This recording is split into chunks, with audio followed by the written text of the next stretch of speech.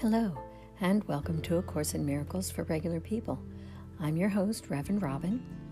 In this podcast, we read and discuss the text of A Course in Miracles. I also have another podcast that is reading and discussing the daily workbook lessons. That one is called A Course in Miracles Daily Workbook Lessons for Regular People. I love talking with people about A Course in Miracles and the daily lessons, and I welcome interaction and feedback. There are several ways you can reach out to me if you'd like to chat. I'm on Twitter at ACIMFOR. I have a Facebook page called A Course in Miracles for Regular People. You can email me at ACIMFRP, that's A Course in Miracles for Regular People, ACIMFRP@gmail.com. Or you can simply go to anchor.fm and leave me a voice message. Actually, you can also make donations on Anchor if you'd like to support this podcast, and I really appreciate that. Now let's get started with today's episode.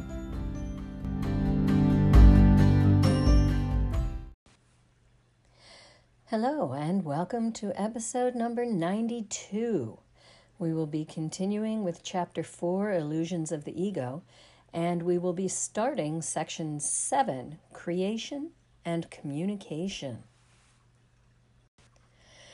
Before we get into the new section, let's review our takeaways from episode number 91. Number 1, the more we turn to Jesus or the Holy Spirit in decision-making, the more we'll get better results, and those results will show us that it is the only sane choice to be made. You've heard me mention before a teacher called Abraham Hicks, and Abraham says, words don't teach. Life experience teaches. So I could sit here all day and tell you over and over again that when you have a decision to make, inquire of the Holy Spirit or Jesus, and you will definitely get better results. But if you don't do it, you're not going to learn anything just by me telling you. But when you do start to do that, the results you get will show you that it is the only sane choice to be made. It will give the best results. Number 2, our mission is simple: to live in a way that makes it evident that we are not an ego. We're really not required to do anything.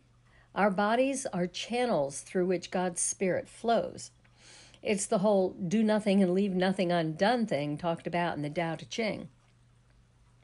And number 3, love does not conquer all things. It sets them right.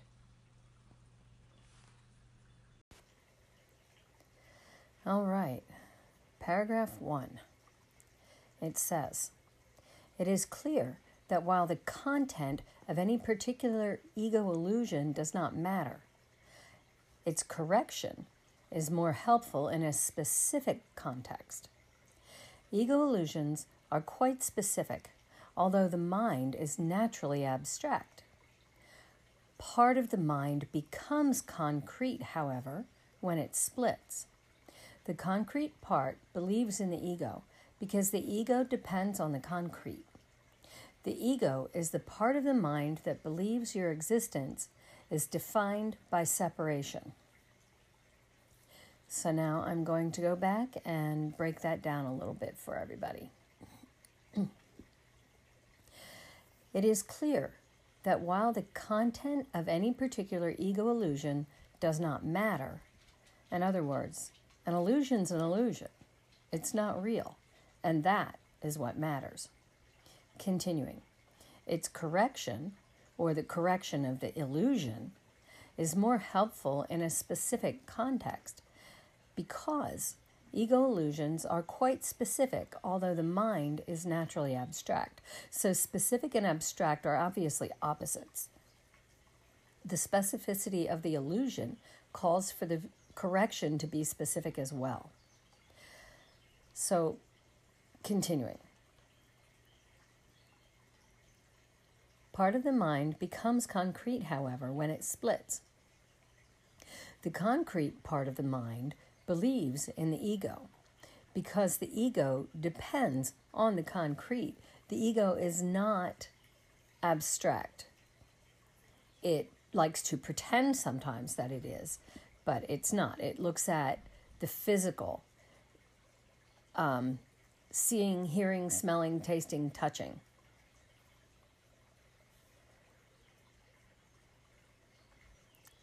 So the ego, continuing, the ego is part of the mind. The ego is the part of the mind that believes your existence is defined by separation, me versus you, or us versus them. Paragraph 2. Everything the ego perceives is a separate whole, without the relationships that imply being. The ego is thus against communication, except insofar as it is utilized to establish separateness rather than to abolish it. The communication system of the ego is based on its own thought system, as is everything else it dictates. Its communication is controlled by its need to protect itself, and thus will it disrupt communication when it experiences threat. This disruption is a reaction to a specific person or persons. The specificity of the ego's thinking, then, results in spurious generalization, which is really not abstract at all. It merely responds in certain specific ways to everything it perceives as related. All right, going back and breaking it down. Everything the ego perceives is a separate whole thing in and of itself.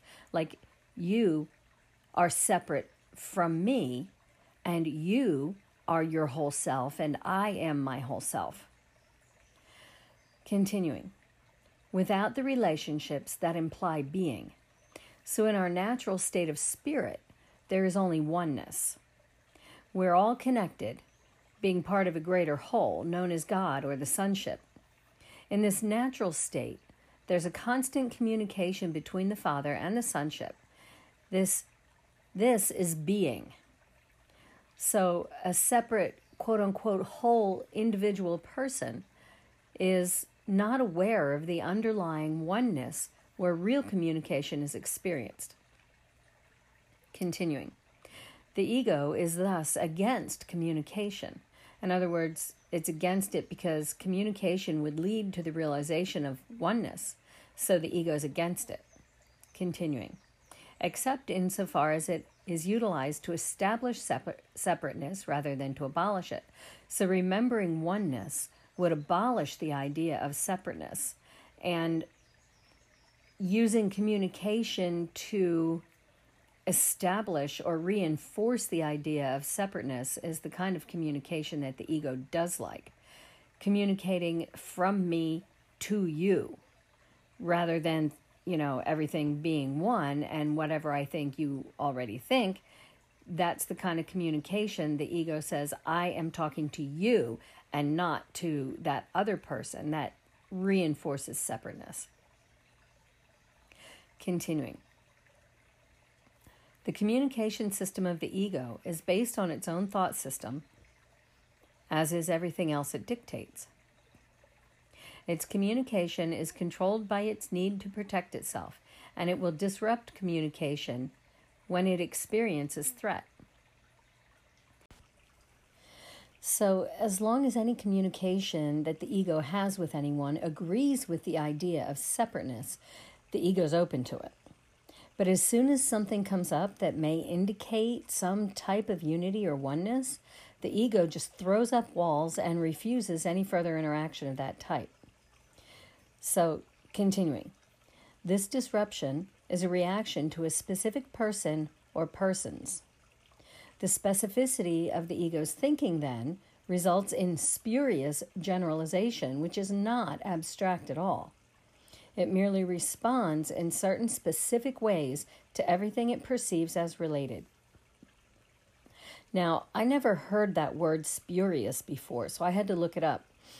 Dictionary.com defines it like this. Number 1, not genuine, authentic, or true. Not from the claimed, pretended, or proper source. In other words, counterfeit. And the second definition is referring to biology, where it's two or more parts, such as plants, like two plants that have similar appearance but different structure. So what happens is that someone says something to an ego that has some sort of indication of unity, and the ego just begins talking a good game. It says things that on the surface appear to be true. They're of similar appearance, but they're different in structure. And it makes generalizations that may sound abstract, but at their root, they're specific. So the ego has different reactions to different situations. It's like if it likes what it's hearing, it responds in agreement. If it doesn't like what it hears, it responds by trying to convey ideas that sound good but are not authentic. So the ego reacts differently to different situations based on what it feels is needed in each situation. Paragraph 3. In contrast, spirit reacts in the same way to everything it knows is true and does not respond at all to anything else, nor does it make any attempt to establish what is true. It knows what is true is everything God created. It is in complete and direct communication with every aspect of creation because it is in complete and direct communication with its Creator. This communication is the will of God. Creation and communication are synonymous. God created every mind by communicating His mind to it, thus establishing it forever as a channel for the reception of His mind and will. Since only beings of a like order can truly communicate, His creations naturally communicate with Him and like Him. This communication is perfectly abstract, since its quality is universal in application and not subject to any judgment, any exception, or any alteration. God created you by this and for this. The mind can distort its function, but it cannot endow itself with function it was not given. That is why the mind cannot totally lose the ability to communicate, even though it may refuse to utilize it on behalf of being. So now we're going to break down paragraph 3, and it's very important to remember that at the end of paragraph 2, we learned that the ego communicates differently based on different situations and what it feels is needed in each situation. So in contrast to that, spirit reacts in the same way to everything it knows is true and does not respond at all to anything else. Now that's saying that the spirit reacts in the same way does not mean that it responds the same way as the ego, but that spirit reacts with consistency to everything it knows is true and ignores everything else. Continuing. Nor does it make any attempt to establish what is true. There's no need to insist on the truth. Truth stands on its own. So it, spirit, knows that what is true is everything that God created. It is in complete and direct communication with every aspect of creation because it is in complete and direct communication with its Creator. Meaning, Spirit's communication is complete and direct with its Creator and every aspect of creation. Continuing. This communication is the will of God. Creation and communication are synonymous. I find that very interesting. Continuing. God created every mind by communicating His mind to it, thus establishing it forever as a channel for the reception of His mind and will. So that's what we are. We're a channel for the reception of our Father's mind and will, because communication is creation. That is how we were created. God communicated via thought with us, and we came into being. It's like this. The Bible says in the King James Version that God said, "Let there be light." And light was. Another version says that God said, "Light be." My thought is that God said, or rather thought, or had the idea of light. And as the thought became, light came into existence. In the same way, he had the idea of us, and as that idea became a thought, we came into existence. Continuing. Since only beings of a like order can truly communicate, his creations naturally communicate with him and like him. I feel like that's a really powerful statement. Only beings of a like order can truly communicate. Like, I can talk to my dogs, and they can respond with wagging their tail or whining or some other noise that they make, or they can communicate with their body language. But that's not true communication, because she's conveying an idea, but I'm not understanding exactly what she's meaning. And it's the same way with the ego and God. The ego tries to communicate with other beings, other people, or even trying to communicate with God. But the ego can't communicate with God and can't communicate with brothers and sisters using the ego's form of communication, because the ego is not spirit. So because God created us, we're like him and we communicate the same way he does. Continuing. This communication is perfectly abstract. In other words, there's nothing specific about it. Since its quality is universal in application and not subject to any judgment, any exception, or any alteration.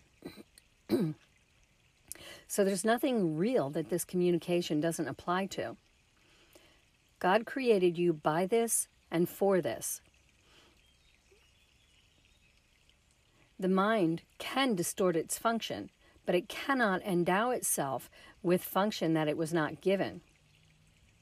So, because that's how we were created and why we were created, when the ego mind, when the mind believes in the ego, then the mind's communication can be distorted, but it can't change.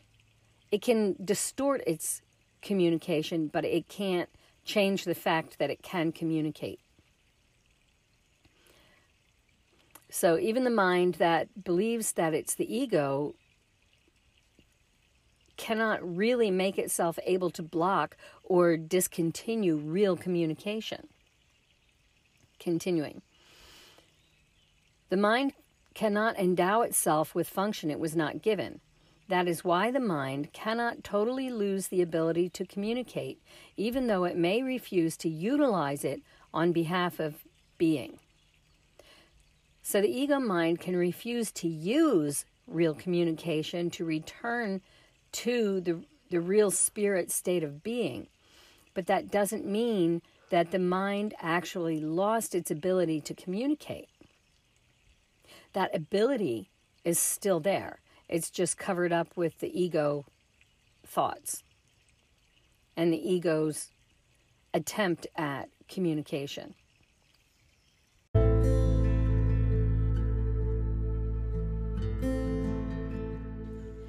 Well, I think that's enough for today, and here are my takeaways.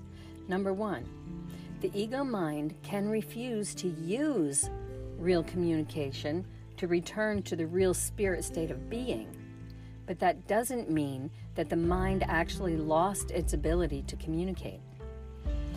Number 2, the ego reacts differently to different situations based on what it feels is needed in each situation. And in contrast to that, Spirit reacts the same way to everything it knows it's true and does not respond at all to anything else. And number 3, only beings of a like order can truly communicate. This week, I wish you a week of true communication. Many blessings. Namaste.